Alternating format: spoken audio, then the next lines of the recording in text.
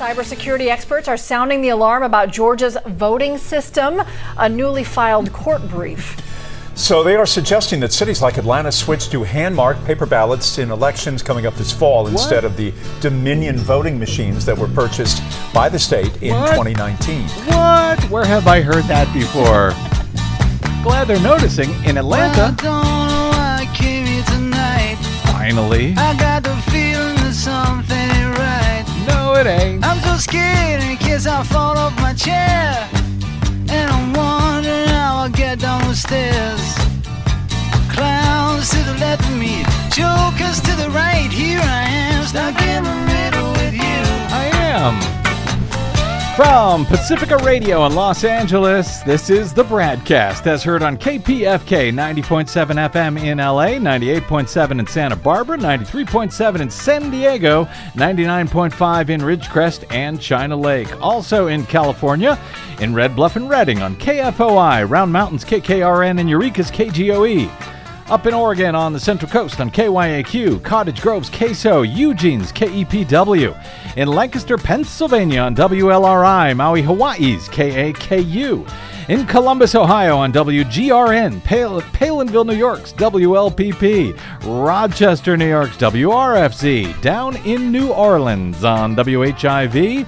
Out in Gallup, New Mexico on KNIZ, Concord, New Hampshire's WNHN, Fayetteville, Arkansas's KPSQ, Seattle's KODX, Janesville, Wisconsin's WADR, and Minneapolis, St. Paul's AM 950 KTNF. We also stream coast to coast and around the globe every day on the internets on the Progressive Voices channel.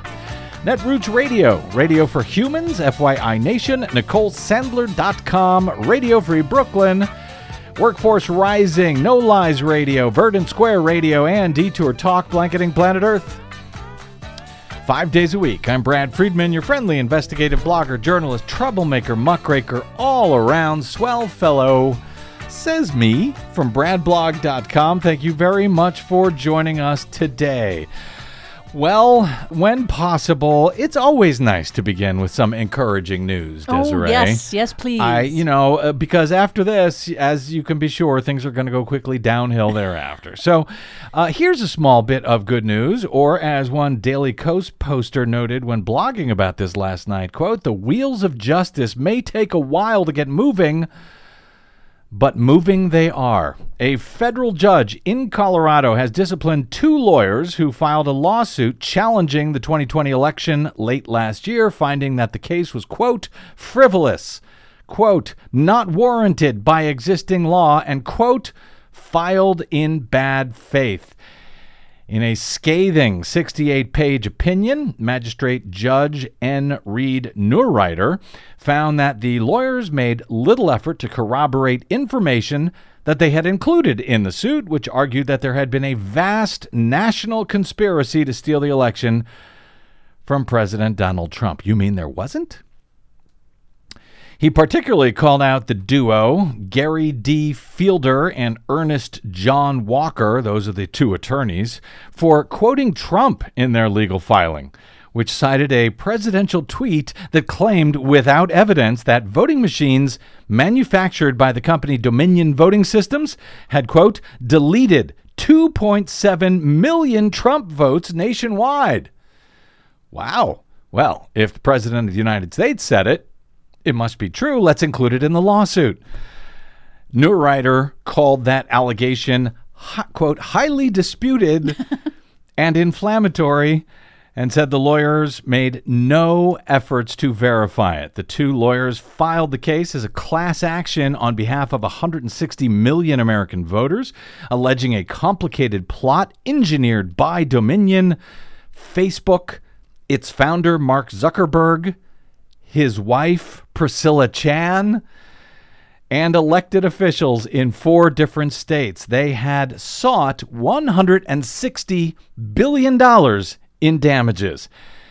The case, however, was dismissed in April, but Neurreiter ruled that the attorneys had violated their ethical obligations by lodging it in the first place and by peppering their motions with wild allegations that they had made little effort to substantiate.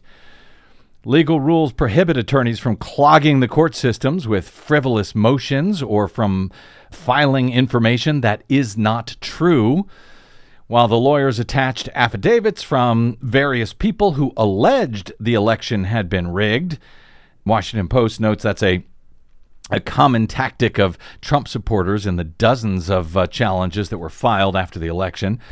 Despite that, no writer said a close examination of the testimony showed it was, quote, notable only in demonstrating no firsthand knowledge by any plaintiff of any election fraud, misconduct, or malfeasance. In other words, anyone can make an affidavit about anything they want, but none of these people had any sort of firsthand knowledge about any of the things that were actually being claimed in this lawsuit.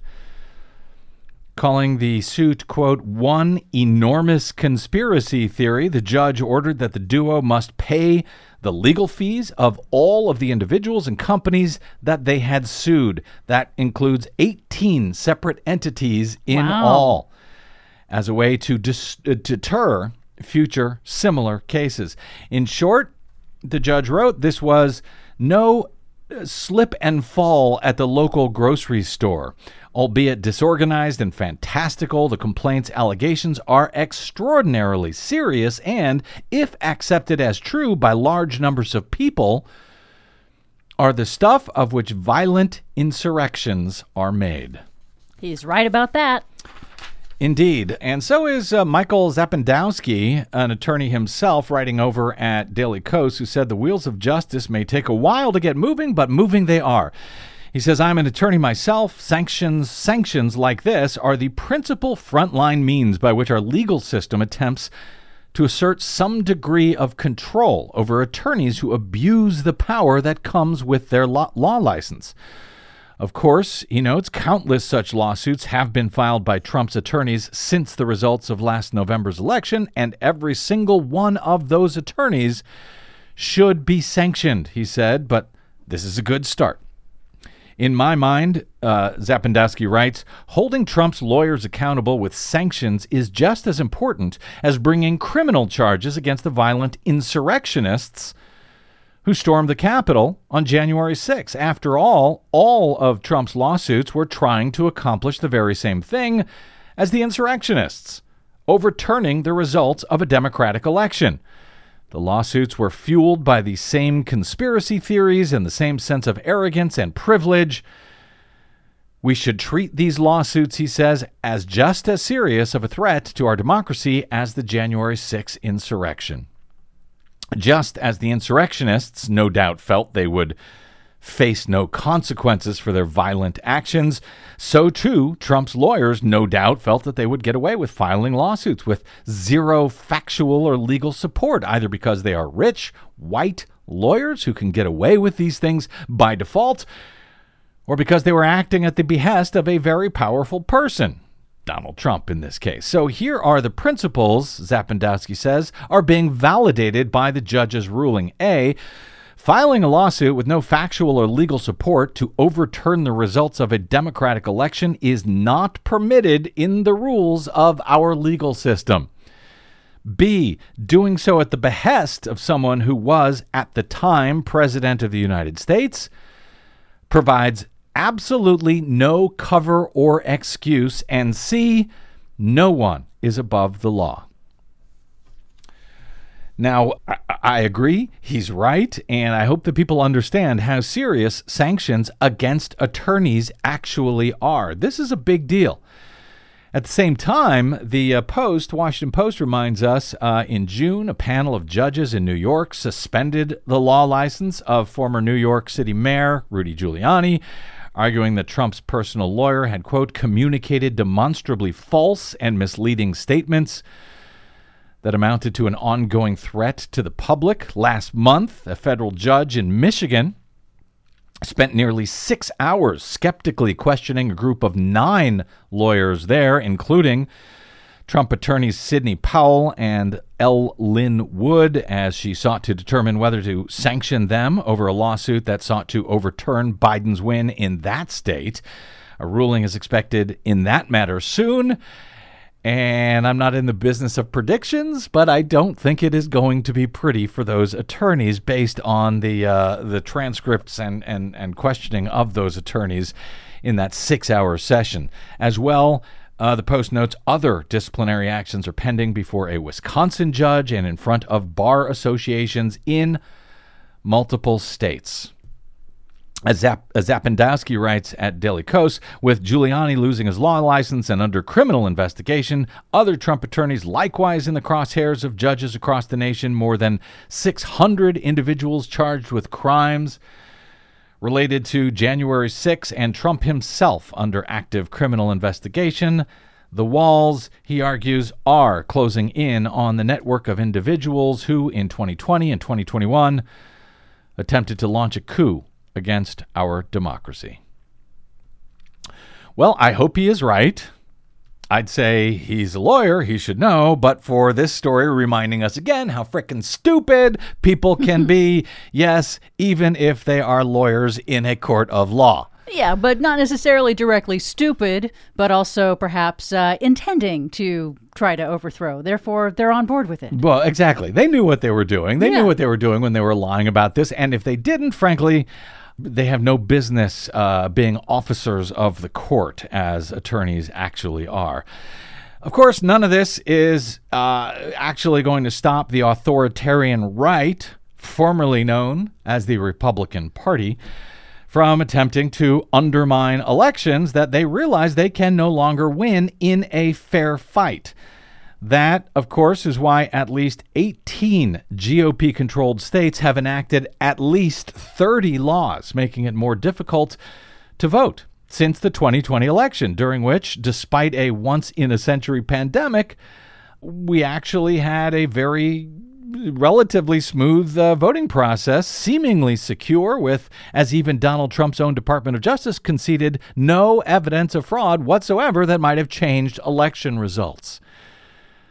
That is also why Texas Governor Greg Abbott on Thursday announced a second special session of the Texas State Legislature that will begin on Saturday, just as soon as the current special session, described by Texas Democrats as a suppression session, just as soon as that one officially ends. As the Hill reports this afternoon, Texas Governor Greg Abbott has officially called for a second special legislative session to begin Saturday with elections on the agenda as state GOP members aim to pass a sweeping voting bill that prompted Democratic lawmakers to leave the state in protest last month.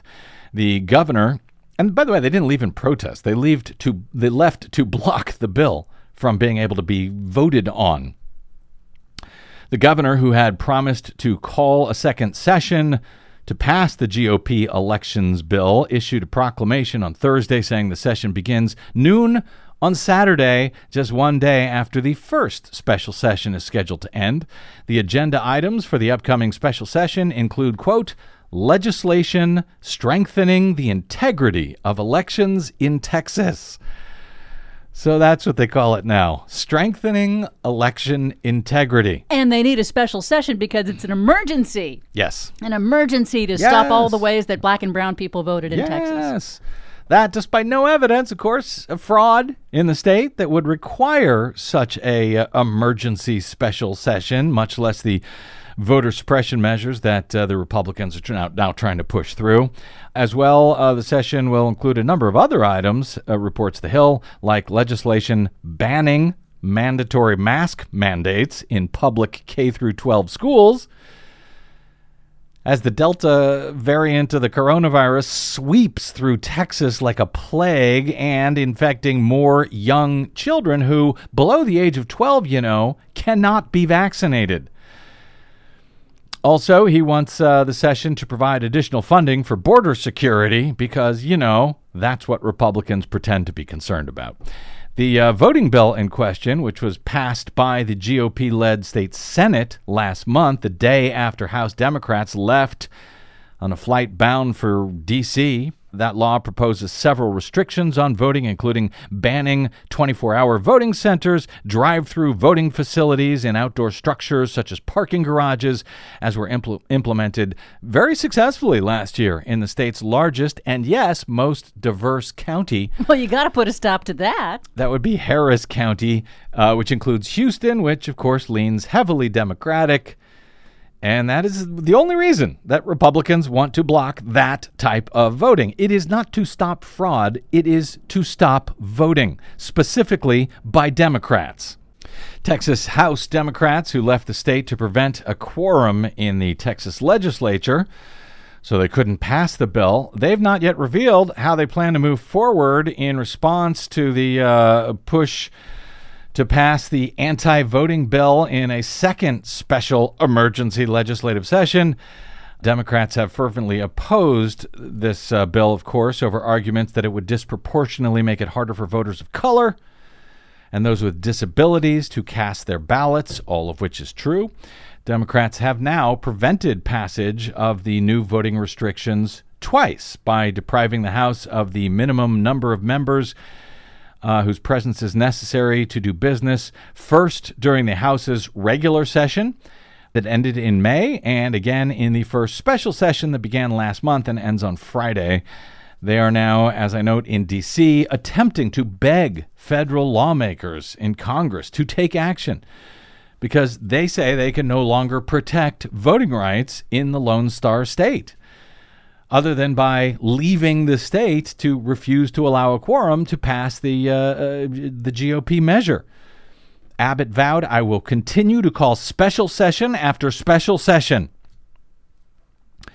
Texas state Democrats have not immediately responded to the announcement, but they have spent this week discussing their next steps.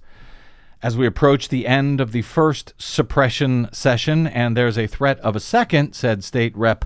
Trey Martinez Fisher of Texas in an interview on Wednesday. According to the Post, we will put all our options on the table again, the same options we used in May, the same options we used in July. Nothing has changed in our calculus. We have options. We can use them. And by now, Republicans know that we mean what we say. Breaking quorum again is, quote, definitely a tool in our toolbox, said Rep. Gina Hinojosa in an interview on Tuesday on the sidelines of a voting rights rally at the U.S. Capitol, adding that she is not sure when she will be heading back to Texas. It depends what Congress does here, she said. There's talk of postponing the August recess. She said, I think they should. We're not on vacation. We're working around the clock here. And, of course, she is right. Congress does plan to go on recess for the bulk of the month of August very shortly. Why are they doing that? Why should they do that when Texas legislators can't even go back to their own homes and their own jobs? You know, being a Texas state rep is like a part-time gig. They only meet once for a few months every 2 years, correct, I believe. So most of the time they have real jobs, they have families they have to take care of, and they can't go back to the state or else they risk being arrested, and they are staying in D.C. in order to try to fight for the right to vote. So where the hell is Congress going?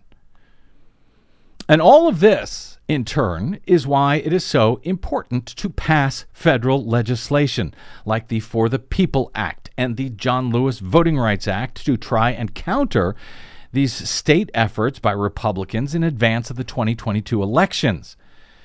It's also why Republicans in Congress are filibustering all such measures, and why it is therefore so frustrating to see Democrats like West Virginia's Joe Manchin and Arizona's Kyrsten Sinema refusing, at least for now, to reform the filibuster, to allow it to be waived at the very least for passing voting rights bills, constitutional rights like voting, much less, getting rid of the anti-democratic Jim Crow era Senate rule entirely, which has nothing to do with the Constitution. Now, while some think all hope here may be lost, I am not one of those people. And while some think that Joe Biden should do more to push Manchin and Sinema and others to get rid of the filibuster, they may be right.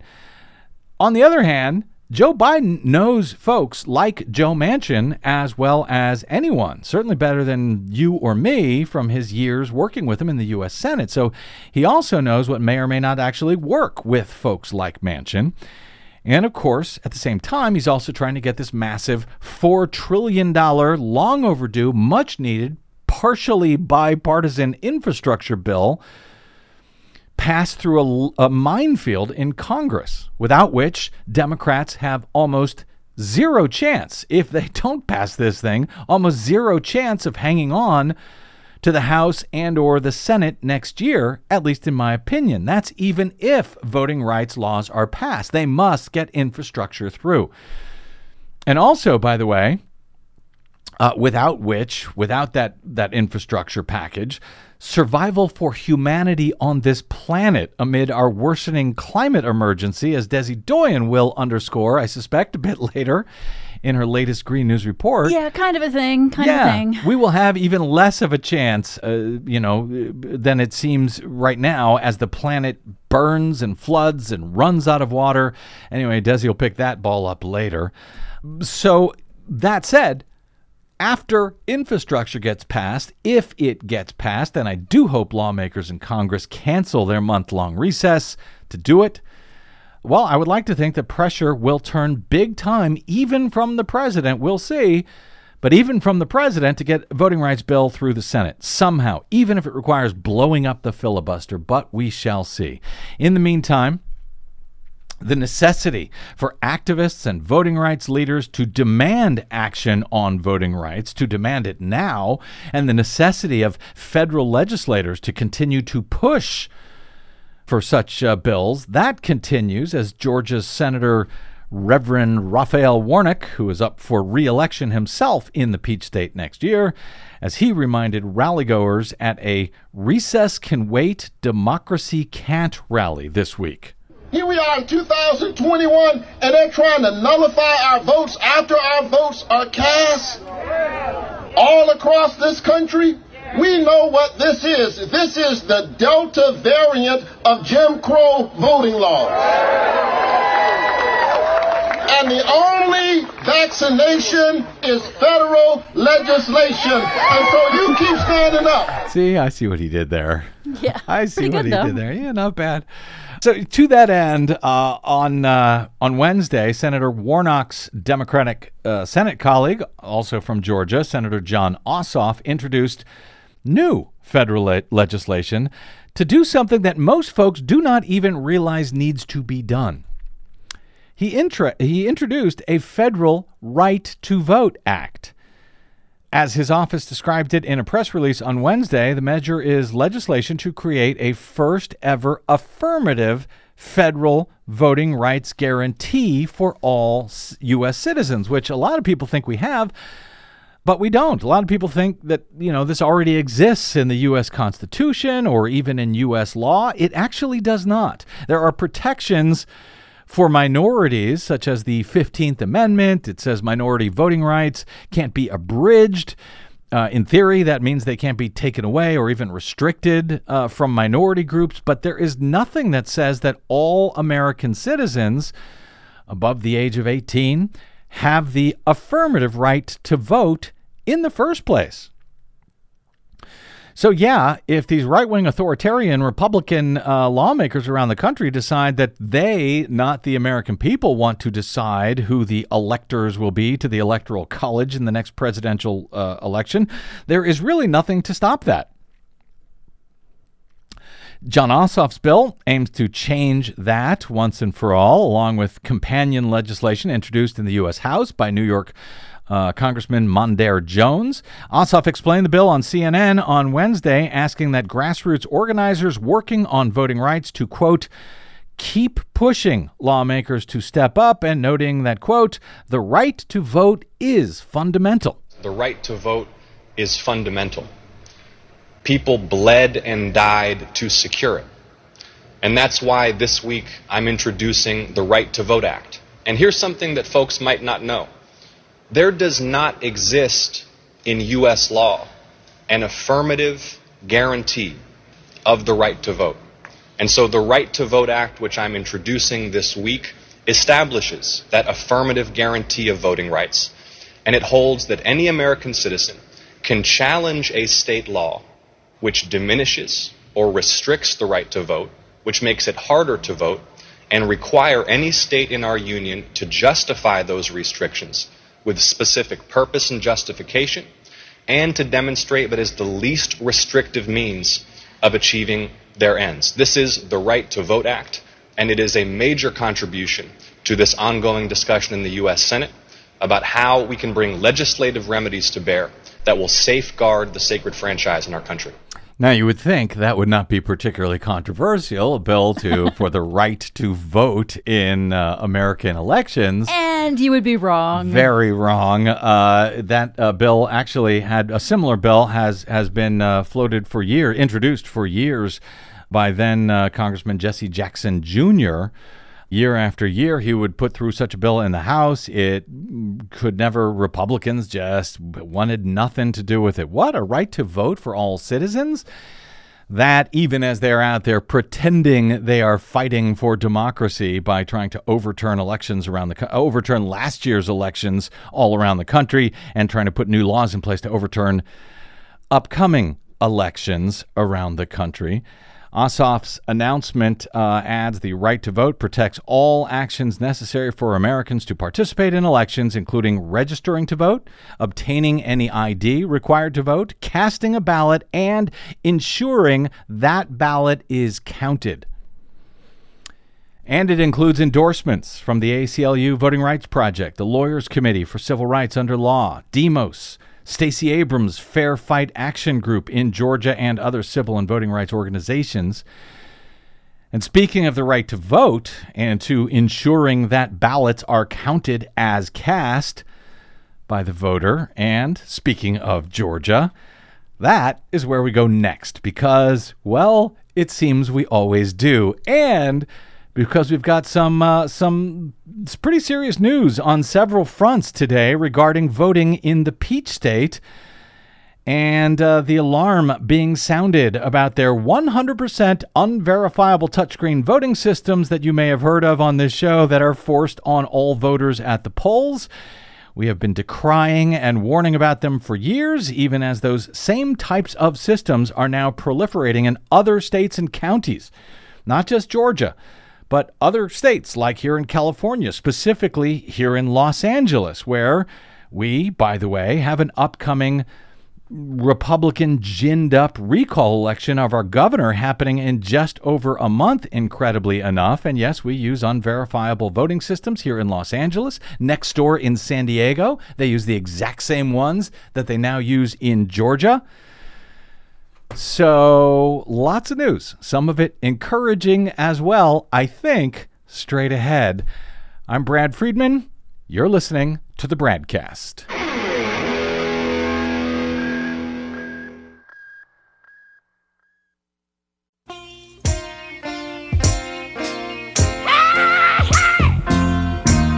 Oh yeah, baby.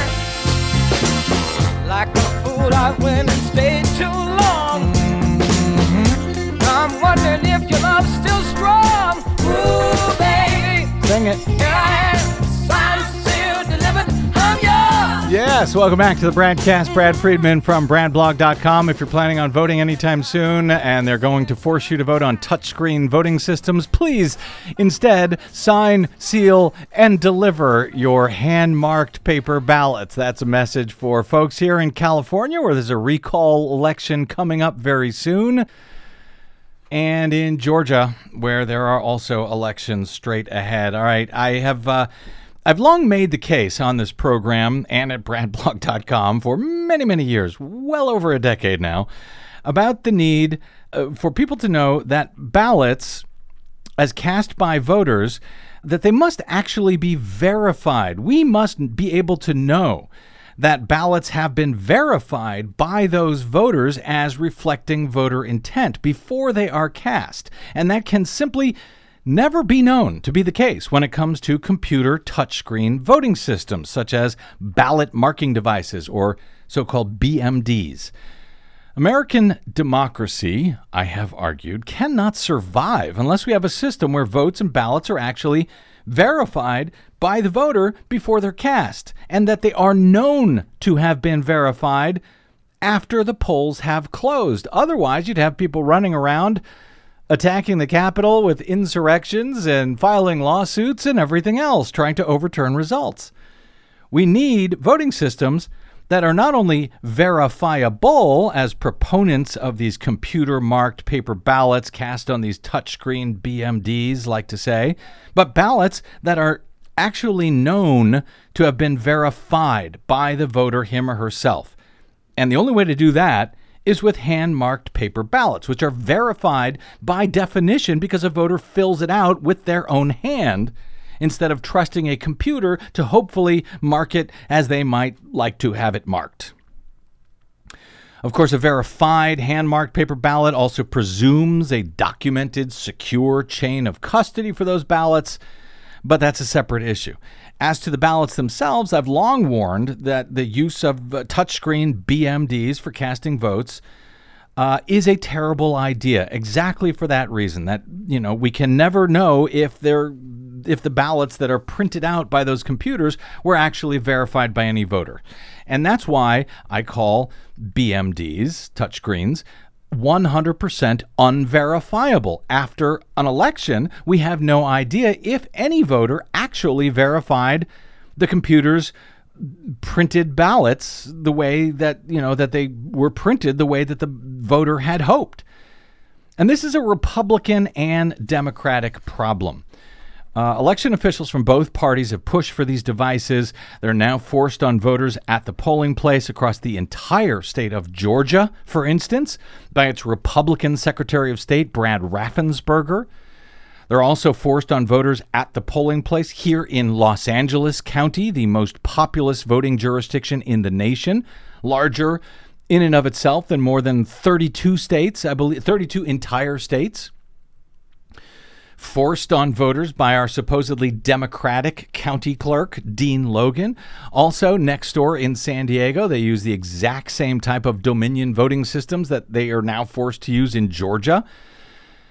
Years ago, then New Jersey Democratic Congressman Rush Holt, who back in 2005 and 2006 had an election integrity bill that he was pushing, he told me personally that he wanted every American in the nation to vote on a ballot marking device, which, of course, is why I strongly opposed his election integrity bill at the time, even though I worked on it to try to help make it better, but it was ultimately never adopted.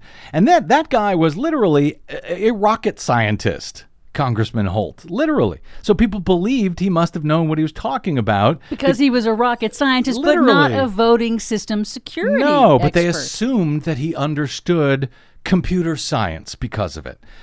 But apparently he didn't, or he didn't care. I can't tell you. But at the time, even a bunch of computer scientists wrongly supported that bill and wrongly supported BMDs. They were a terrible idea then, as I tried to point out, and they are a terrible idea now. And while I was once a very lonely voice trying to argue those points, that it's impossible to know if a BMD ballot actually reflects voters' intent after an election, recent studies now confirm that some 93% of voters do not notice when the computer has flipped one or more of their own votes. 93%. And that most people don't even bother to check the paper printout before casting it. And even if they do, most still don't notice that the computer has flipped one of their votes or left one of them off the ballot. That issue is now very much in play in Georgia, whereas longtime listeners, I'm sure, know by now, the Coalition for Good Governance has filed a lawsuit to ban the BMDs in Georgia for all but use by disabled voters who may need an assistive device to vote, in favor of hand-marked paper ballots for all at the polling place. Georgia Secretary of State Raffensperger has strongly opposed that. He favors his brand new, unverifiable, and vulnerable BMD computer systems made by Dominion. This after the coalition's federal lawsuit, the same suit successfully led to a ban on the state's 20-year-old Diebold touchscreen systems because they were found by the judge to be unverifiable and insecure and therefore unconstitutional. So they were banned, only to see Raffensperger replace them with Dominion's newer touchscreens instead of using hand-marked paper ballots.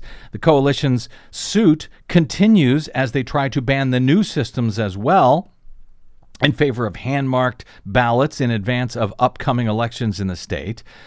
Well, thanks to journalist Mark Neese at the Atlanta Journal-Constitution, we now know that even Brad Raffensperger knows that voters do not bother to check their printed ballots on his terrible computer touchscreen systems.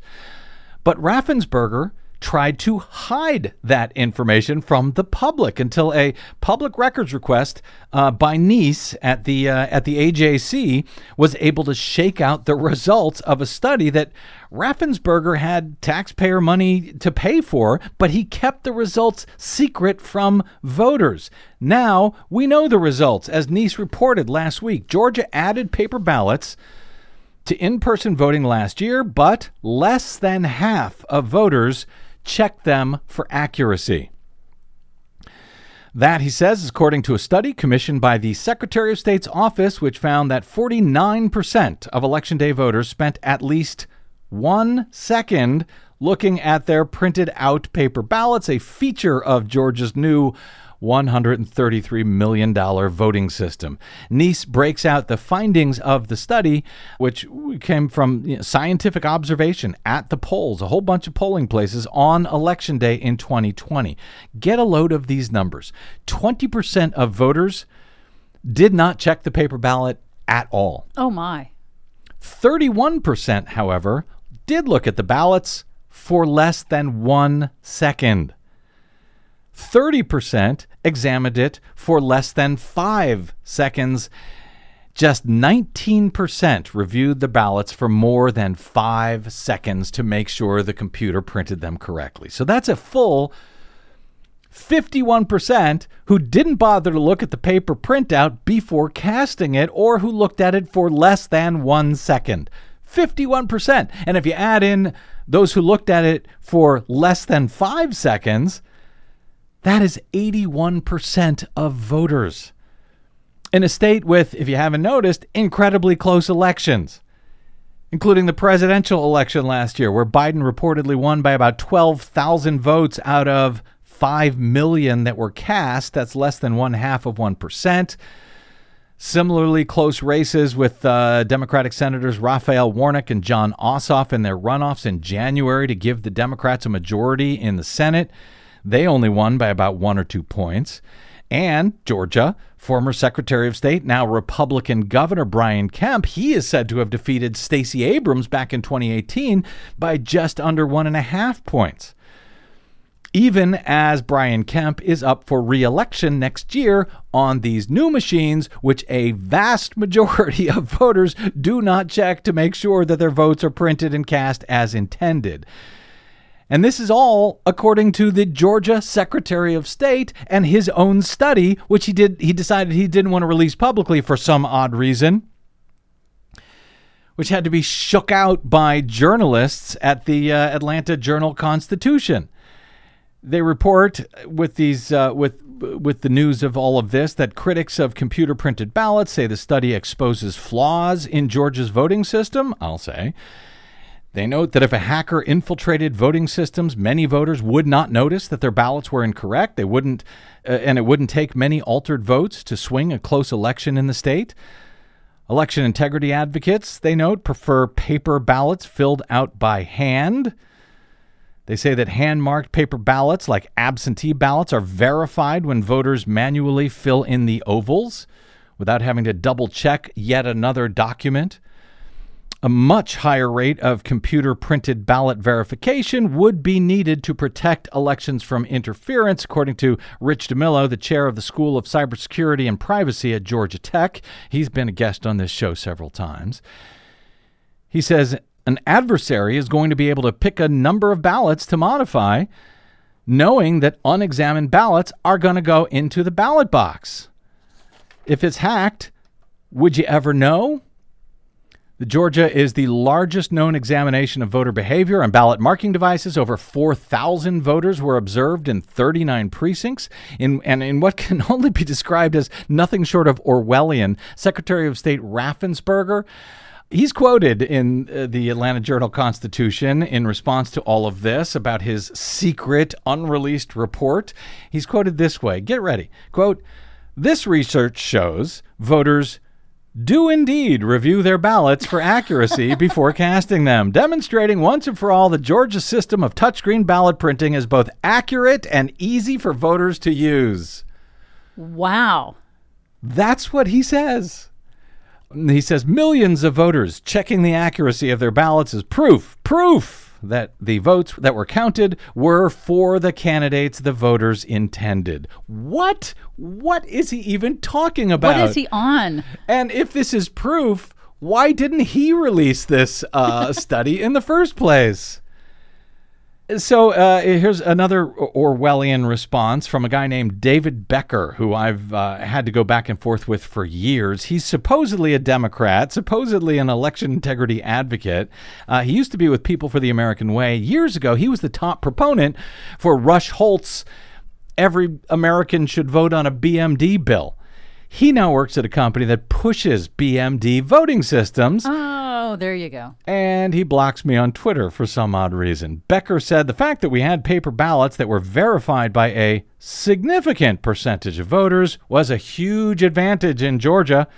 I shudder to think, given the disinformation that we're seeing post-election, had we not had paper ballots that we could go back to and count.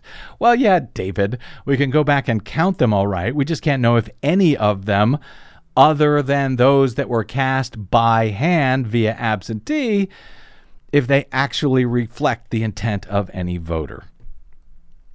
About 21% of voters nationwide now live in jurisdictions that use ballot marking devices. That is a whole lot of 100% unverifiable votes in a nation with very close elections.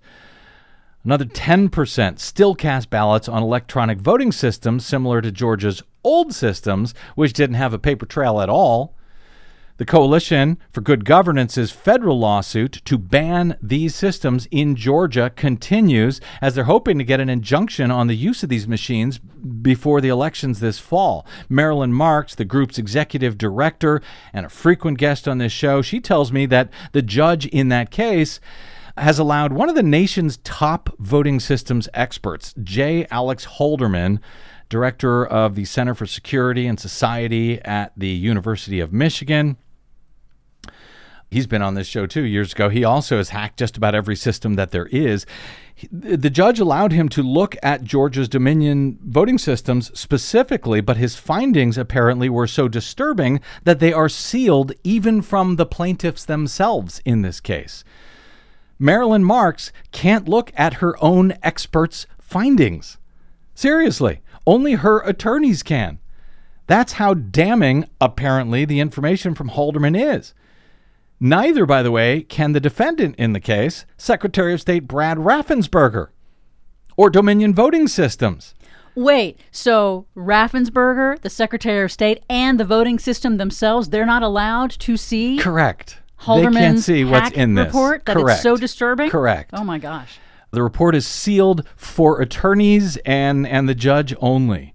Marilyn also told me that, of course, Raffensperger, as Secretary of State, while he might want to look at it, since it reportedly includes major vulnerabilities in the systems that he's forcing everyone to use in the state, he has not asked the judge to do so because he likely doesn't want to know. Marilyn has begged the judge to do so. She has been denied.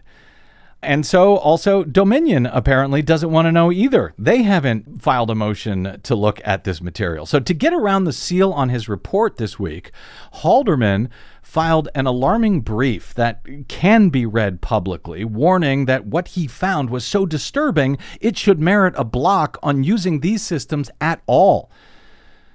But since I have spent so many years boring you with these issues, allow me to let the crack news team at 11 Alive WXIA in Atlanta to give you the latest on this, since local news in Georgia They are now finally figuring out what we have been trying to raise the alarm about for so many years. Here's the report, 11 Alive in Atlanta on Wednesday night. Cybersecurity experts are sounding the alarm about Georgia's voting system, a newly filed court brief.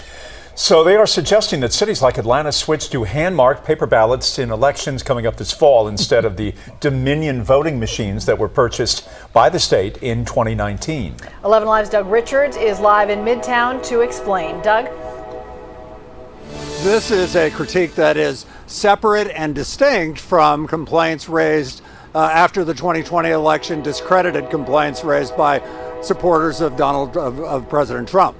Instead, these are critiques being made by cybersecurity experts, folks whose lives and work are intertwined with computers, who say that Georgia is asking for trouble by continuing to use the state's computerized voting systems.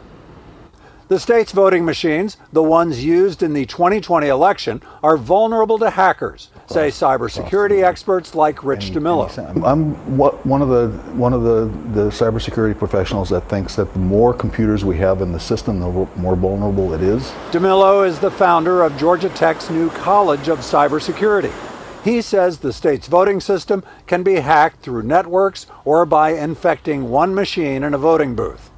Another computer hacking expert wrote a court brief detailing how he, with the blessing of a federal judge, experimentally hacked some of Georgia's voting machines. The court sealed the report to avoid tipping off real hackers how to do it. The state's electronic voting machines are set to be used in Atlanta's city election this year. State election officials say the machines worked last fall, despite unsubstantiated claims of widespread fraud by former President Trump and some of his backers. Yet, Dr. DeMillo says one successful election doesn't undo the threat of a hacked election. The analogy we use in cybersecurity is to Russian roulette. If you know there's a bullet in the chamber and it didn't kill you the first time you tried, that's not an excuse for spinning the chamber again and pulling the trigger.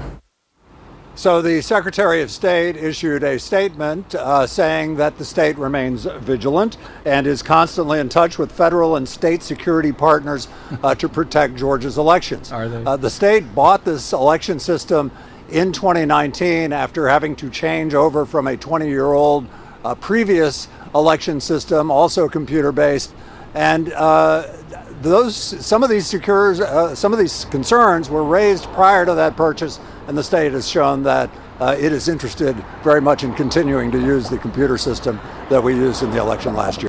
Yeah, so very interested in continuing to use it despite all of the warnings from all of the experts and the Secretary of State's own report, secret report, which shows that nobody bothers to check the ballots to make sure they were printed out correctly in the first place. Unbelievable. Boy, but I'm glad to have someone else tell that story instead of me. And for the record, again, the exact same machines that are used in Georgia that were just discovered to have been so vulnerable that the judge sealed the report in Georgia, the exact same machines are used in San Diego County, California, next door here to Los Angeles. And, of course, in other jurisdictions around the state and around the country, and very similar BMD systems are used right here in L.A. County, as you may have heard. And, yes, in California, we have a recall election for Governor Gavin Newsom coming up in just over a month on September 14th.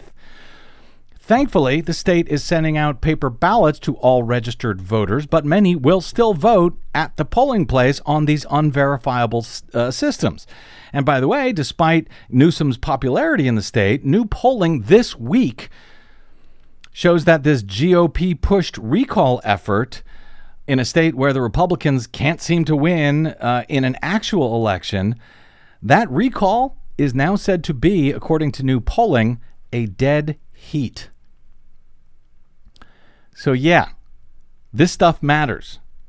And I suspect we will have more on all of the above in the days ahead.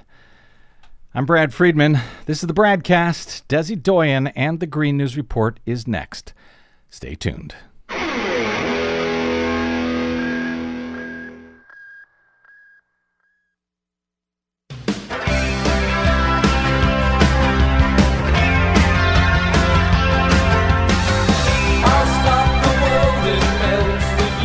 Des, it's your turn to drive everybody crazy. Sort of. I get to take a break, at least for the next few minutes, during our latest Green News Report. Greek firefighters are battling 81 forest fires across the country as temperatures soar to 116 degrees Fahrenheit. Record heat wave in Europe accelerates record outbreak of wildfires. Wildfires are sending carbon offsets up in smoke. Plus, yeah, it's frightening. There's a scenario here where people will run out of water. California tourist town on the verge of running out of water. Fantastic. All of those stories and more straight ahead from BradBlog.com. I'm Brad Friedman. And I'm Desi Doyen. Stand by for 6 minutes of independent green news, politics, analysis, and snarky comment. California is running out of water, and this time just when we started showering again. Speak for yourself, Mar. This is your Green News Report.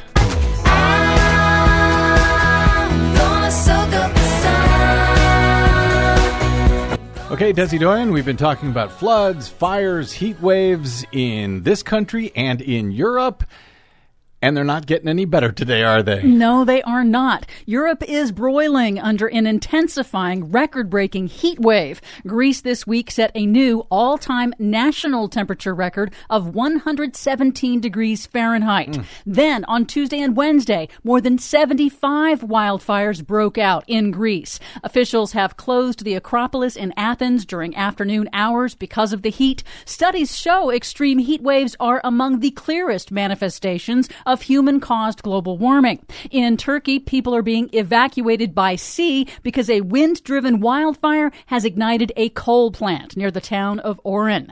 Officials say the plant's hydrogen tanks were emptied prior to evacuation. I'm not sure I even got any snark left at this point. In the U.S., the National Interagency Fire Center says fire crews are now battling 97 large active wildfires. But some good news in Hawaii, fire crews are gaining ground on the largest wildfire in the Big Island's history. That's what suffices for good news? Wildfires in the U.S. are also sending carbon credit programs literally up in smoke. Carbon offset programs allow polluters to purchase credits for carbon sequestered by those projects, effectively allowing the companies to continue polluting. Yeah, that's the theory. But the wildfires are torching the forests being used as carbon credits. That's according to nonprofit research firm Carbon Plan. So carbon offsets were always kind of a scam anyway.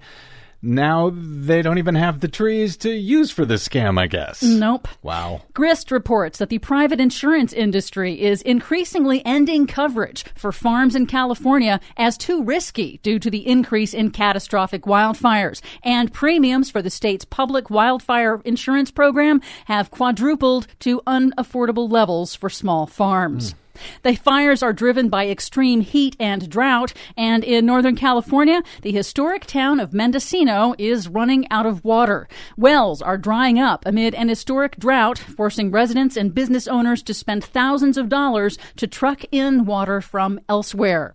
The heat waves and wildfires hit as the United Nations Intergovernmental Panel on Climate Change is about to release its latest global assessment of climate science. Which is already, I'm sure, totally out of date. Well, the IPCC's sixth assessment is expected to be grim and will explicitly link recent major extreme weather disasters around the world to man-made climate change. I don't know why they don't just release the Green News Report as the IPCC's next report. The report is being published in advance of the next phase of negotiations between governments on the United Nations Paris Climate Agreement set for Glasgow in November. As climate scientists and climate campaigners have been warning, current pledges from governments are not enough to reach net zero emissions by 2050, according to senior UK climate official Chris Stark on the BBC. When you look at the policies to deliver it, I'm afraid we are very off track, very, very substantially off track. Really only about 20% of the policy commitments that the government has made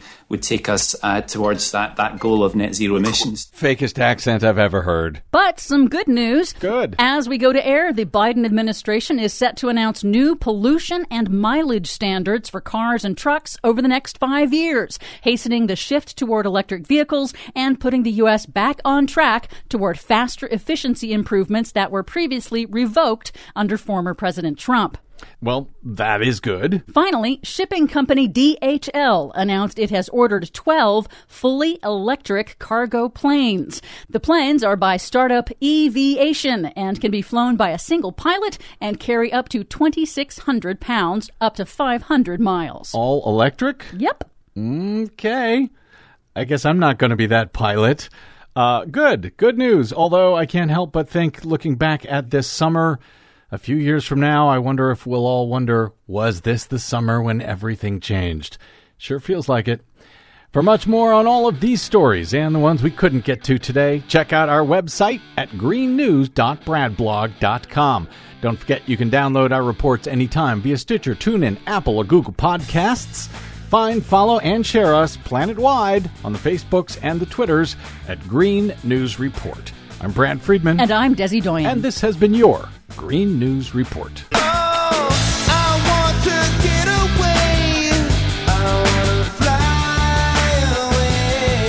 Oh, boy, do I.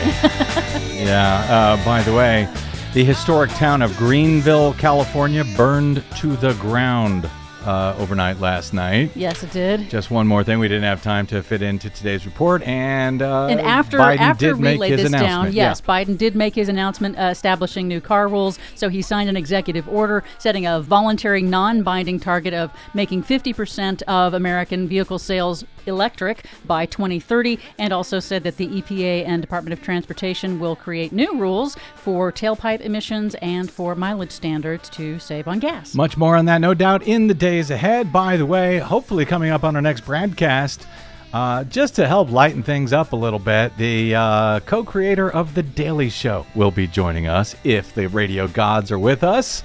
Until then, my thanks to our producer, Desi Doyen, to all of you for spending a portion of your day or night with us. If you missed any portion of today's show or any other, download it anytime for free at bradblog.com. All of this is made possible by you listeners who stop by bradblog.com/donate to help us continue what we try to do every day over your public airwaves. Drop me email if you like. I'm BradCast at bradblog.com. On the Facebooks and the Twitters, I am simply the Brad Blog. I will see you there. Until we see you here next time, I've got to fly away. I'm Brad Friedman. Good luck, world.